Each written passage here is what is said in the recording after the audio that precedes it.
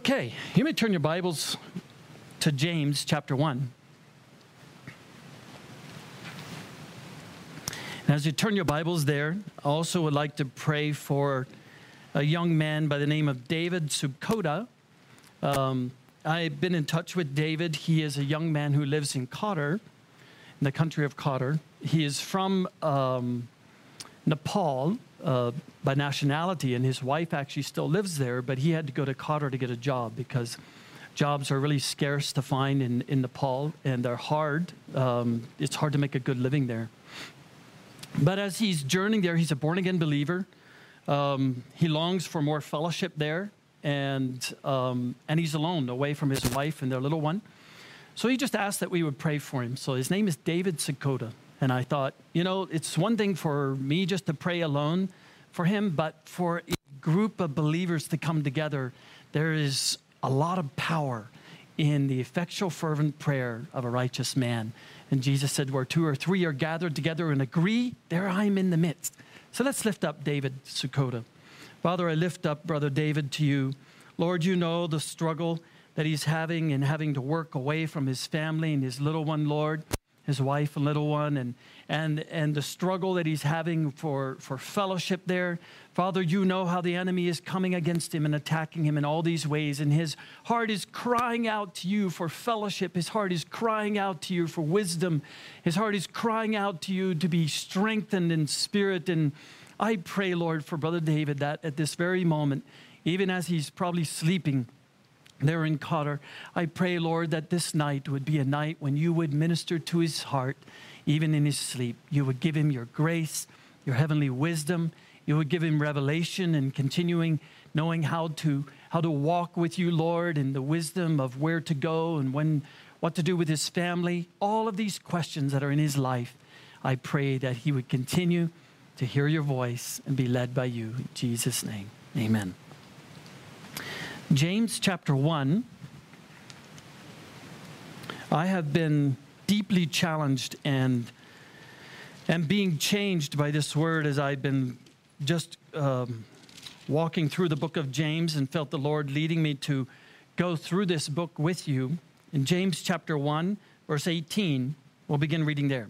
In the exercise of his will, God's will, he brought us forth by the word of truth, so that we might be, as it were, the first fruits among his creatures. God, whatever work that God has done in your life, don't ever forget this, dear brother, sister.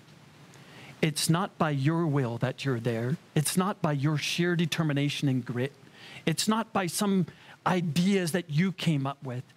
It's only by one way, his word of truth that he's spoken to you. Without that word of truth, you and I live in complete blindness. We walk around completely blind spiritually. Like Paul told those, I think it was in Athens, that they're groping around to find God. That's us in our spirits. But when God speaks his word of truth, his word, Jesus said in John, is light. It shines like a lamp to our feet and a light to our path. Psalm 119 says. Excuse me. And when we realize that I was brought forth into this relationship with God only by the word of truth that's shone into my heart. And that word is still, that word of truth is still the guiding light for my path.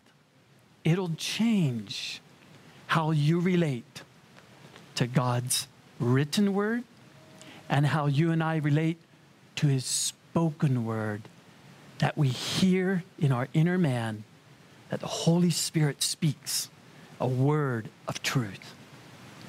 I've found in my life, even though I've known this, there are areas in my life that I didn't act like that's how it came. For instance, maybe God does something in your life or uses you in a certain way, and you begin to give yourself a little credit. Now, you don't do it outwardly in front of anyone, but your thoughts begin to maybe thank God for how he used me. And there's these little thoughts that may come in. It's because, I was careful, I was disciplined, I obeyed. And the emphasis can be what I'm doing for Jesus instead of this utter, complete dependence. Lord, I can only do what I see and what I hear from you. That's how Jesus lived. In his discourse with the Jews in John, the Gospel of John, chapter 5, 6, 7, and 8, Jesus said these amazing words. This is God in the flesh, Jesus, who before Abraham was, I am, he said.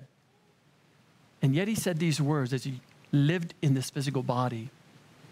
I can only do what I hear my Father saying to me and what I see him doing. That's all he could do.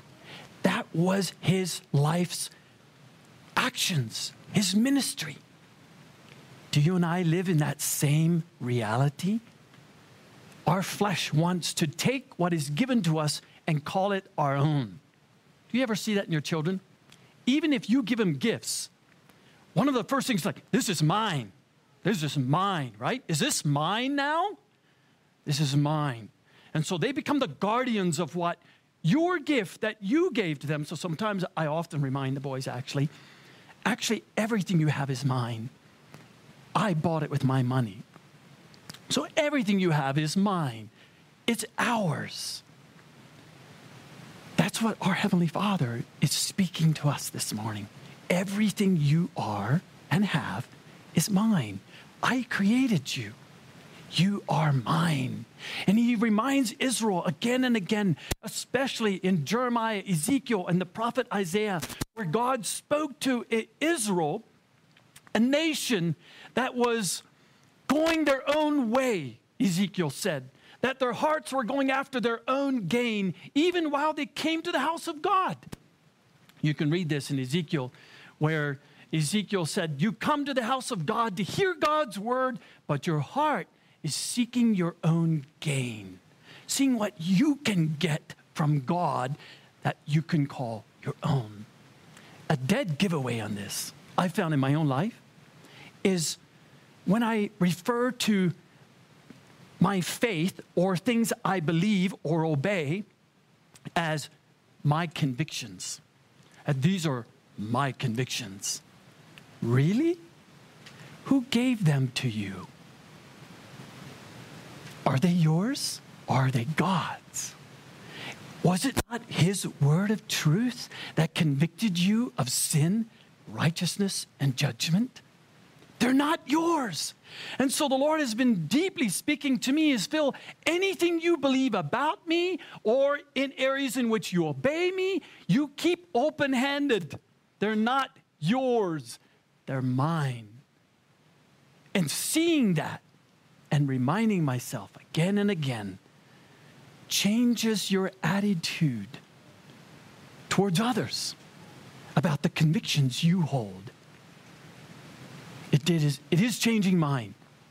In Philippians 2, he tells us these powerful words, have this attitude in you, which was also in Christ Jesus. Jesus being the very Son of God in perfect obedience to God. Look at his attitude towards the world in which he lived in, who were deaf and dumb towards God, right? They were scarcely hearing, Jesus said in Matthew 15. All of you guys, you're scarcely hearing. You're barely able to hear God speak at all. Because you go about, as Paul said in Romans 3, to establish your own righteousness instead of the righteousness of God. Verse 19, this you know, my beloved brethren, but let everyone, okay, you know this now, right? You got this truth? Everything you are, everything you have came from God, his word of truth. This you know, my beloved brethren, verse 19. But since you know this, let every man change from who he is naturally. Now, just to give you a little illustration, most of us have seen little babies or have had little babies, right? What is the natural response of a baby, even what the doctors say is a good, healthy response when the baby's born? What is it supposed to do? Be quiet or noisy? Noisy! It's supposed to cry. Then you know it's alive. If it's quiet, you're going to get really freaked out. Something's wrong with this baby. Not so spiritually. The one clear sign of the new birth is that we become quiet in His presence, and we become quick to hear, slow to speak, slow to anger. Do you have a problem with anger? Frustration? God gives you a cue, an instructive word of how to deal with that anger. Zip it. Just be quiet. Don't say anything. Ephesians 4 tells us, be angry and do not sin. How do you not sin when you're angry? God demonstrated this to us with the first man that we can read that was angry. You remember his name in Genesis? Who was the first man that we can read about that got angry? Cain. And what did Cain do when he got angry? Not yet. That was what he ended up doing. But before that, yep, Dustin. Right, God wouldn't accept his sacrifice. And God said, your face is all messed up. Your countenance has fallen. He showed the anger on his face. But he hadn't sinned yet. God warned him before he sinned. And if you read that, go back and read the story, God came and said, Cain, why are you angry? Your countenance has fallen. Your face is all messed up. I can tell you're angry. Cain, this sin is crouching at the door, wanting to get you. Don't yield to it. Overcome, Cain. See, God spoke into Cain's life. The moment he got angry, God spoke the word of truth to him. Cain did hear it with his physical ear, but did he really hear it? It never entered into his heart and changed his attitude. Cain heard, but Cain continued to resolve and keep the anger in his heart. And he hardened his heart against the word that he heard from God, which could have saved his soul. That's what it says. By the word of truth, which is able to save our souls. That you read in verse 21. It didn't save his soul. Why? Because it didn't enter his heart. He continued to get angry. And then it tells us an amazing thing. He went out into the field with Abel and he talked with him. What do you think he said? I can guess. Angry words. You know that song? Angry words, so let them never from... Forget the words. Bridled slip. It's an amazing song. If you're feeling angry, don't talk as Cain did. Listen as Cain didn't. And let God's word come and change your heart. I found it to be a powerful tool in my life. That when I feel angry, instead of speaking, I retreat to God's word and ask God to speak to me. That will save you from your anger problem. Will it completely deliver you so that you never feel angry? I didn't say that. God's word doesn't say that. It'll deliver you from the result of sin, from sinning when you feel angry with your tongue and with your actions. Because once you sin with your tongue, it's a slippery slope to an action. There's like no stopping point. It's like going downhill on a snowy slope in a toboggan. Someone's going to get hurt. But let everyone be quick to hear, slow to speak, slow to anger. For the anger of man does not achieve the righteousness of God. Dear brother, sister, especially parents, do you really believe this?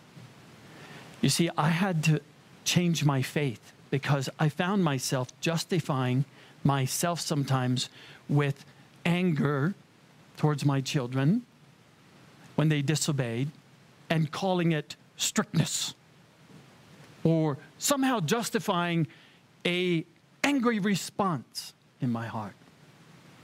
And the Lord's deeply convicted me and said, call it what it is, anger. It made you angry.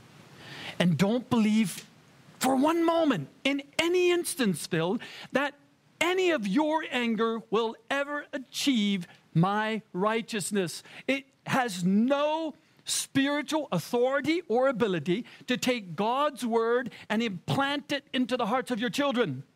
It will never do it. Not ever. And yet, somehow we fool ourselves thinking, I can give it some emphasis. This truth needs some of my emotional power. Does it? No, it doesn't. Never.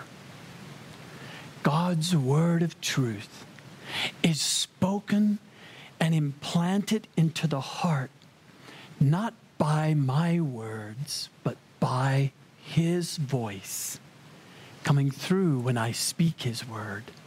Paul said to the Corinthians, who were priding themselves in the book of 1 Corinthians, we find a church who was eloquent. They loved Apollos because he was very eloquent in scriptures. They called themselves wise. They loved to have debates about, psychology and spiritual things.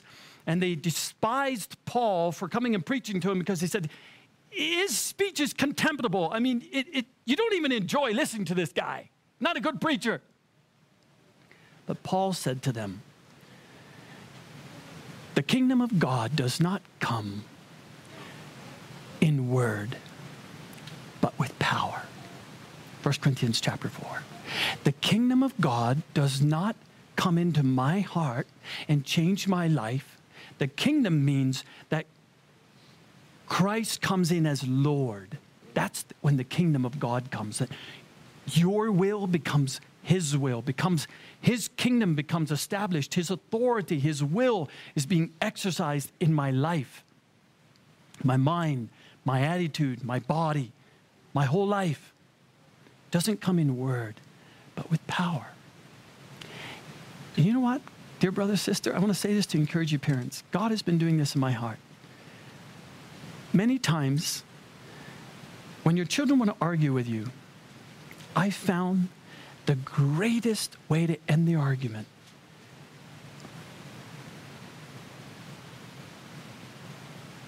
and walk away. Changes the atmosphere, changes an attitude. I don't do it because I want to somehow manipulate them.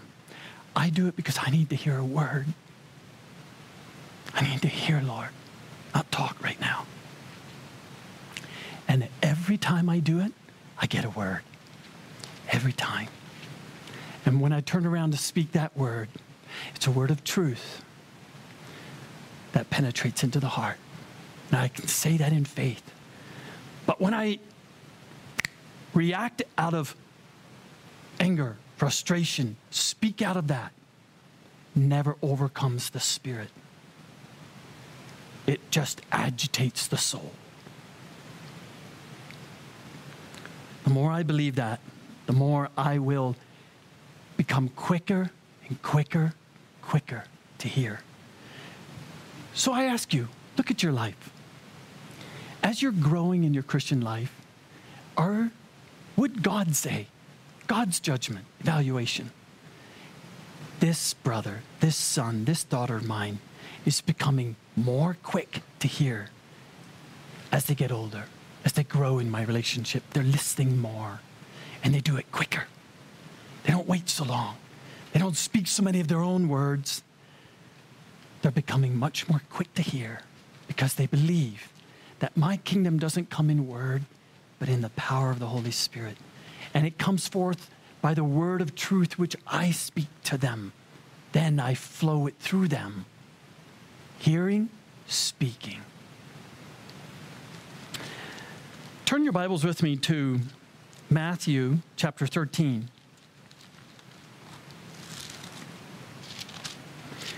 I'm going to give you all three accounts. We're not going to read through it all, of the parable. We call it the parable of the sower.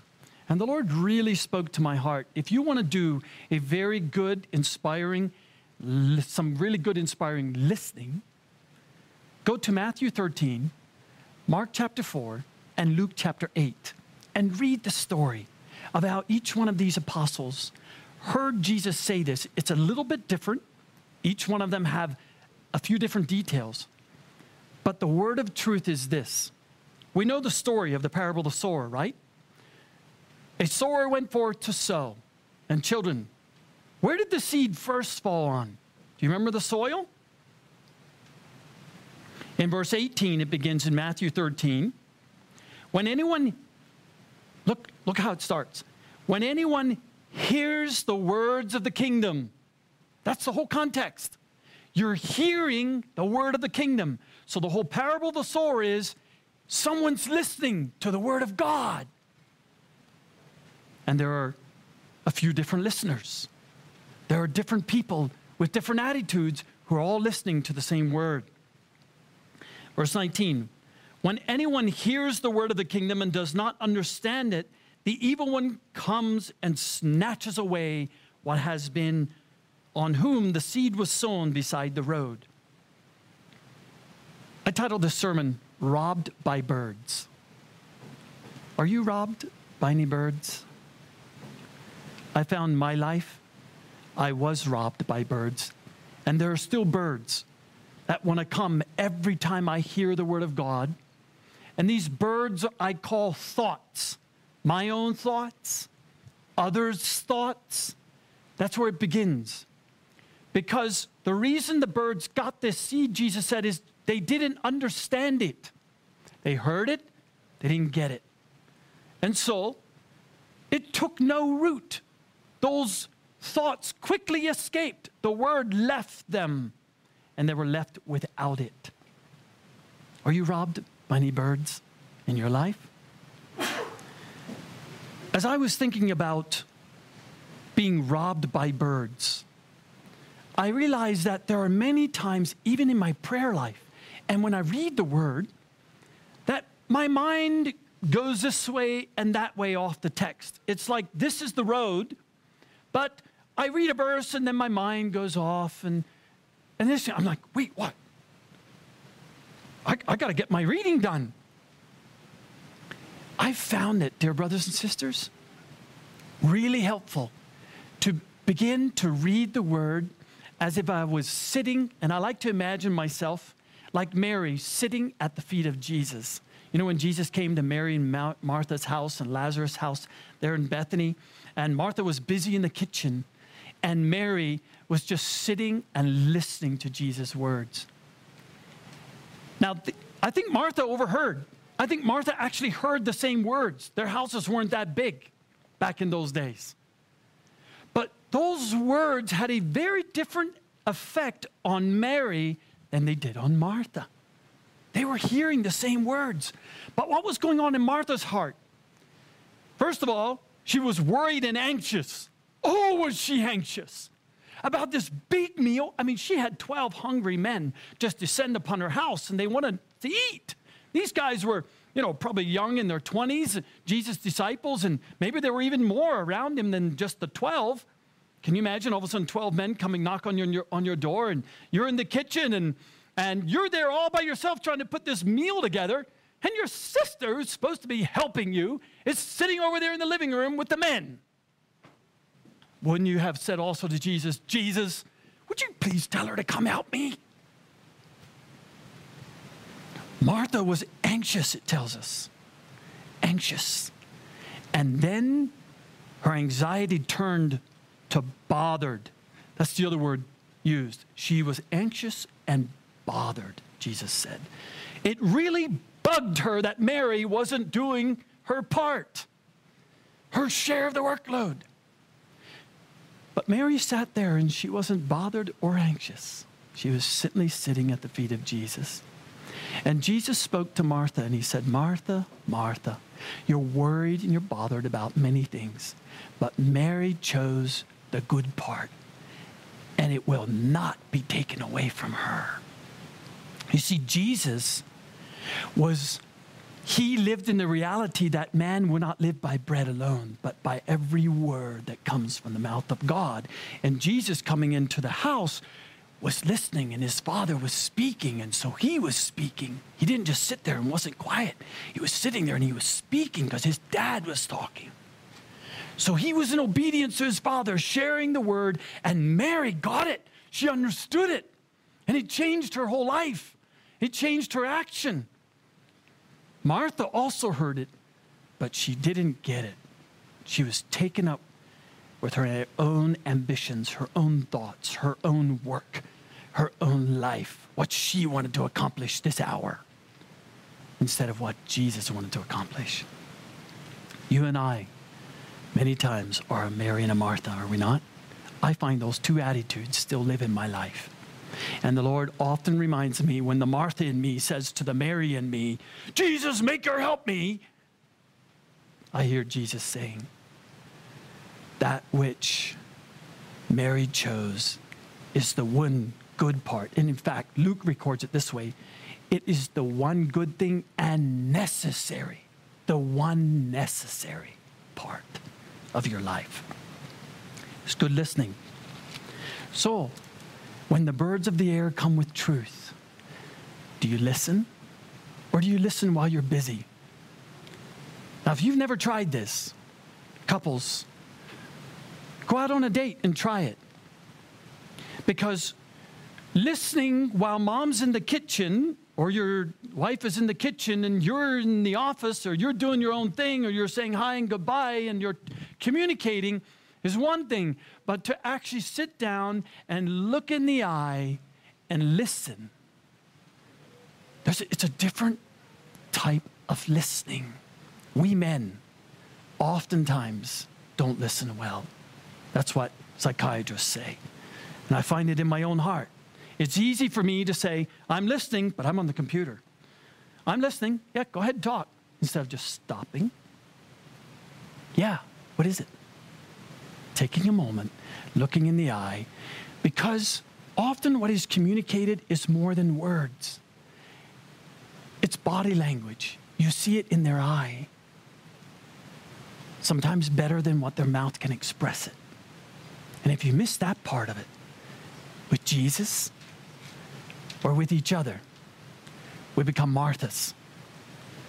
And God has a word for Marthas in Isaiah chapter 55. Isaiah 55, God is speaking. And this word really spoke to me again as I reread this through this and prayed it to the Lord. It begins in verse 2. Why do you spend money for what is not bread, and your wages for what does not satisfy? Boy, isn't that often what we do? I'm so busy earning money for what is not, there's no spiritual life in it. It's not really bread for my spirit. And it doesn't satisfy me. And the moment I die, it'll be a heap of ashes. There will be no spiritual truth or life in it anymore, which will endure the fire of death. Why are you doing that? God's saying. People, this is his people he's talking to. Why are you doing this? Listen carefully to me and eat what is good and delight yourself in abundance. Hey, incline your ear. Now, how do you incline your ear? How do you do that? Have you ever done that? It's a word that God uses to people many times in the Bible. Incline your ear. Incline your ear. How do you incline? Well, we know how we recline, right? We call it a recliner. Whoa, we go back. Incline is up. An incline of a hill is meaning you're going up. Does it remind you of the words in James where God says, draw near to me and I will draw near to you? Incline, come. That's what he's saying. Come to me. Step away from your busyness. Step away from your own thoughts. Step away from your own ways and come. Come with this intent. I'm coming to hear. Step away from this conversation and come to hear. Listen that you may live. And this is what you'll hear. And I will make an everlasting covenant with you. I will make you a promise, God says.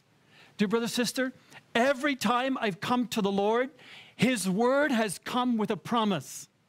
Like Paul said, it's not yes and no. No, it's yea and amen. That's it. When Jesus spoke these words, even though people tried to argue with them, they couldn't delete them. They couldn't overcome them. Jesus spoke as his Father was speaking words of life. And even though heaven and earth pass away, his words will never pass away. They come with a promise. Jesus said, this is the covenant that I will make with you. This is my blood. This is my life, my new promise. Every word of God spoken is a promise of life if we'll hear. Now, unfortunately, the devil wants to make it, as Anthony said this morning, he used to hear it, a word of dread, a word of truth and consequence. That's how God spoke in the Old Testament. And yet they were words of life, but the people hung on to the consequence, the fear. Oh, what's going to happen if I don't do this? What they should have been thinking about, look what's going to happen if I do this. See, that's how we hear too many times. What's going to happen if I don't do it? Instead of listening and saying, Lord, what will you do if I do it? I come to hear. I will make an everlasting covenant with you. And here's what it is. The faithful mercies shown to David. When you think of one character in the Bible who was showered with God's mercy, who lived in God's mercies, don't you think about David? I do. He's the first one. If I would say there was a man of mercy who was an example of God's mercy, it was David. And God's promise to us through the Holy Spirit is, I will make that same promise to you. Those same mercies that I gave to David, I will reign over your life just like I did with him if you'll come to hear. It's not a word of judgment. It's a word of mercies. And James tells us a little later, when we receive mercy, we can truly give mercy. Maybe that's why we're so full of judgment all the time. Because we're receiving very little mercy from God. Because we're not really listening. We're not quick to hear. We're like Martha's. And look what came out of Martha's heart. Judgment. Even as she was listening to Jesus' words of eternal life. This is what the Lord has to say to us. In verse 6, seek the Lord while he may be found. Call upon him while he is near. Let the wicked forsake his thoughts. Disengage. Quit arguing with your thoughts. Thanks for coming, guys. It was so good to meet you, Ryan. And I find that when the Lord speaks into my heart and says, repent from your own thoughts, something happens. I have to say, Lord, I'm wrong. Is that easy for you to do? In any argument, in any kind of thought process you're thinking about, to just stop and say, Lord, I'm wrong. I'm so wrong. I'm thinking about this wrong. My attitude is wrong. And he says, let the wicked forsake his way and the unrighteous man his thoughts, and let him return to the Lord, and he will have compassion on him, and to our God, for he will abundantly pardon. For my thoughts are not your thoughts. Do you recognize that? Every time I think, I have to stop and say, no, these are not. God's thoughts are much higher than my thoughts. He says in verse 9, for as the heavens are higher than the earth, so are my ways higher than your ways, and my thoughts than your thoughts. And when I begin to change my thoughts, then anger dissipates. My attitude changes. And that's then how we can change our way of relating to each other, to God. Our ways change. And that's what the Lord says. Change your thoughts and your ways. Now listen, how do you do this?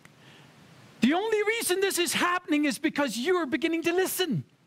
That's how you started it. Listen carefully to me.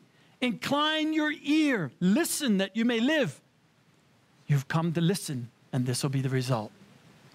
And then God says, for as the rain and the snow come down from heaven and do not return there without watering the earth and making it bear and sprout and furnishing seed to the sower and bread to the eater, seed to the sower, seed to the speaker, words to the speaker, bread to the listener, so shall my word be which goes forth from my mouth. It shall not return to me empty, without accomplishing what I desire, what God desires, and without succeeding in the matter for which it is sent. And this will be the result. Here's your attitude now. Anger is gone, for you will go out with joy and be led forth with peace. You will go out with joy. And I tell you, dear brother and sister, it happens every time. When I turn around, I disengage, and I come to hear. And I receive the mercies of David, that promise. There's a word of promise put on my heart, and I turn around and I begin to speak that in faith. I go out with joy. I turn around and I come back into the conversation with joy. And I'm led forth in peace. It comes from, I didn't have time to go into Mark 4. You can maybe write that down or look it up. That's the other recount. And then Luke chapter 8. But it comes from having an ear that's inclined to listen. The posture of our hearts, like Jesus, to listen to the voice of the Holy Spirit, to listen to the word. So, are you being robbed by birds like Martha?